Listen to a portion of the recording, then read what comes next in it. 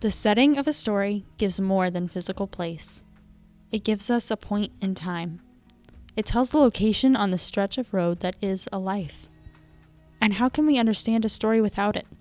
We are constantly looping back and forth, being shaped by the past, the present, and the future we can never expect. By Harper's sophomore year of college, she had lost and found love. She had gone from unassuming brown hair to eye-catching red. She had grown in the year following her breakup with Clayton, and then she had grown even more during her first year dating Owen. Those 2 years had given her perspective, strength, confidence, and truth. We are constantly looping back and forth, remembering our past, imagining our future, living our present, discovering truths, both old and new. And every time we complete another loop, every time we interact with or create a memory, our person is left altered. Sometimes visibly, sometimes mentally, sometimes unconsciously. But different, somehow, nonetheless.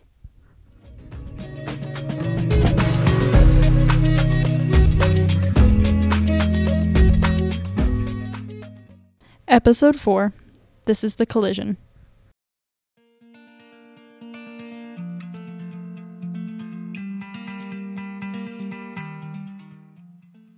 The sun was drifting slowly toward the horizon as Harper and I strolled down 13th Street. We spent many evenings there, walking and talking and window shopping for hours, happy to be in each other's company. When I walked by myself, I noticed shops and signs and people and pets, but when I walked it with Harper, I could not see any of that. Instead, I saw her smile. I heard her laugh. I felt her hand in my hand. I was not overwhelmed by sights. My senses were overwhelmed by her. Perhaps that's why I didn't see him coming, although I suppose I couldn't have been expected to see him. I didn't know him yet. Suddenly Harper was tense. I looked down at her, concerned. She glanced up to meet my gaze, and then her eyes dropped to the ground. She began walking faster. I looked out at the bustle ahead of us, wondering what might have caused the change in behavior. After a moment, I realized someone was staring at her. He was our age. He was wearing a scarf, and he was looking at Harper as if he had seen a ghost. Harper? I began, but I was cut off. Harper! The scarf wearer shouted as he cut through the crowd to meet us. Harper muttered something under her breath that I didn't catch. I slipped my hand out of hers and wrapped my arm around her waist. I saw a smile softly out of the corner of my eye. Miss Harper Evans, as I live and breathe. His look of confusion and concern had transformed into one of exasperated happiness. How are you, dude? I watched Harper force a smile. Clayton, She said. I never thought I'd see you here again. He shrugged. Home for a few days and then back to the big city. I'm closer than ever to being published, Harper. You'll see my name in bookstores before long. Harper's smile changed. It became sadder, smaller, and more genuine. I'm happy for you, Clayton. There was a long pause. I wonder if I should say something. Clayton cleared his throat, gestured toward me with his head, keeping his eyes on Harper. Oh, Clayton, this is Owen.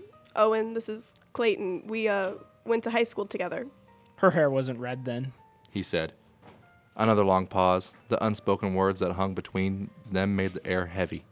I sensed an unsatisfied past, and something about Clayton made me uncomfortable. I wasn't sure if it was because of him or with his grand manner and scarf, or if it was because of how clearly uncomfortable Harper felt. Clayton broke the silence. Where did you say you were coming from? In an attempt to give Harper a break, I answered him. We just finished up at the pizzeria. Martina Maria's? You should try it sometime. I added the last part before remembering that Harper had said they went to high school together.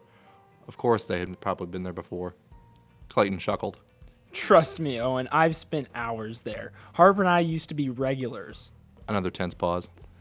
I'm sure those folks sang for joy when I left. I ate so much of their food, and I don't think I paid full price for a single meal. My mom is the queen of coupons. He laughed again. It was much more forced. How is your mom? Harper asked quickly. She's doing fine. He said somehow he had transformed back into the collected person who had first approached us.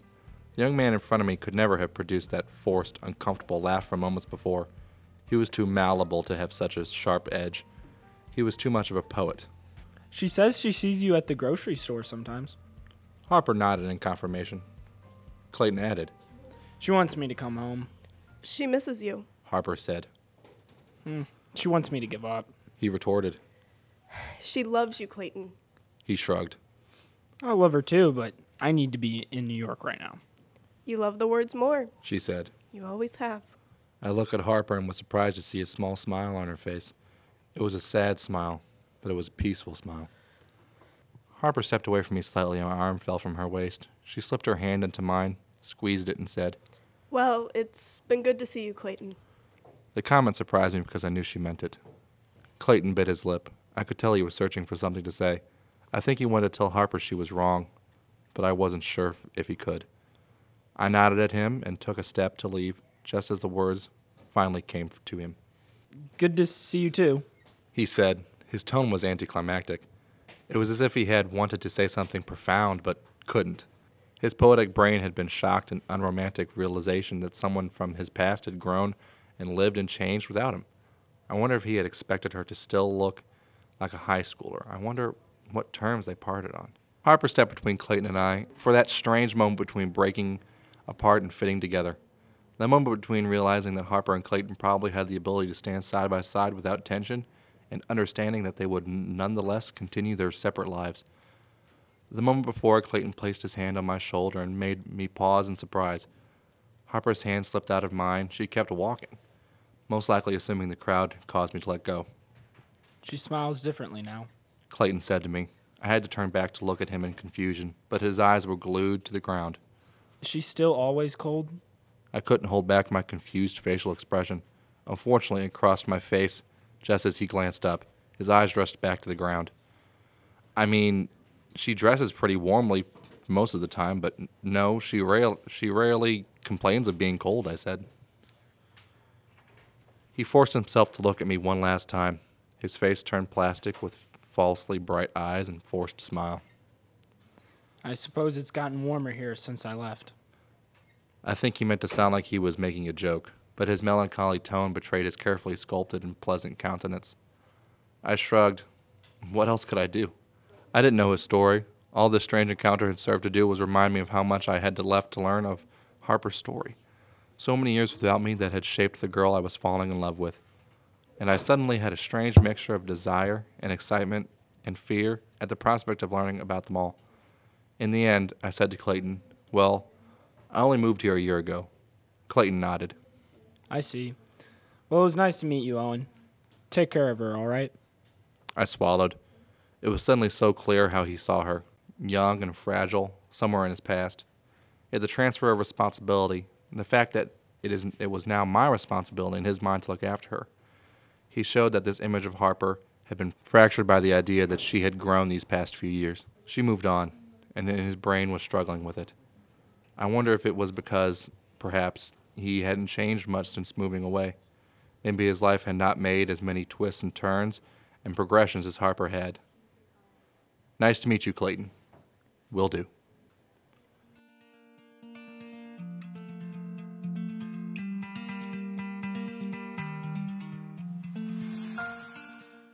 Owen ran to catch up with Harper and focused his attention back on her.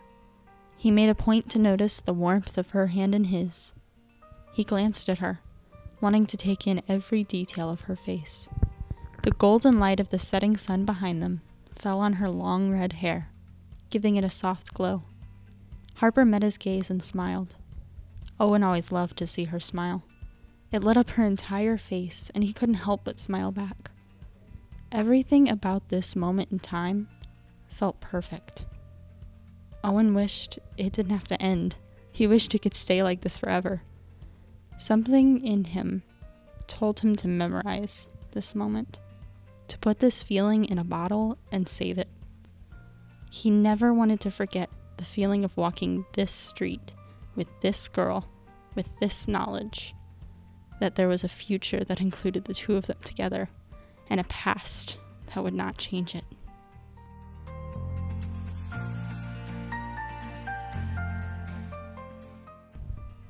Meanwhile, Harper tried to forget about their conversation with Clayton, but it wasn't working. Her mind was so full that it felt like she wasn't really present anymore. Like she was watching someone else walk hand in hand with Owen and it wasn't her. Instead, she was caught in a loop between past and present, here and there, then and now. She was remembering heartache. She was realizing how much she had healed. She was wondering what her life would have looked like had Clayton never left. She was thanking the stars for sending her Owen. She was looking at a girl with brown hair who had a love for science and a false hope for a passionate future.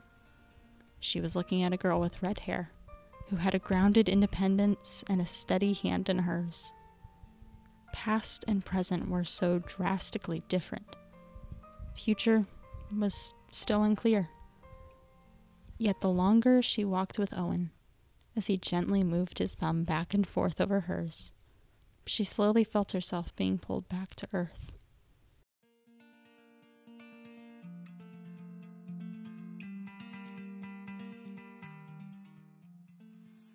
Clayton stood still in the middle of the sidewalk for several minutes, lost in thought.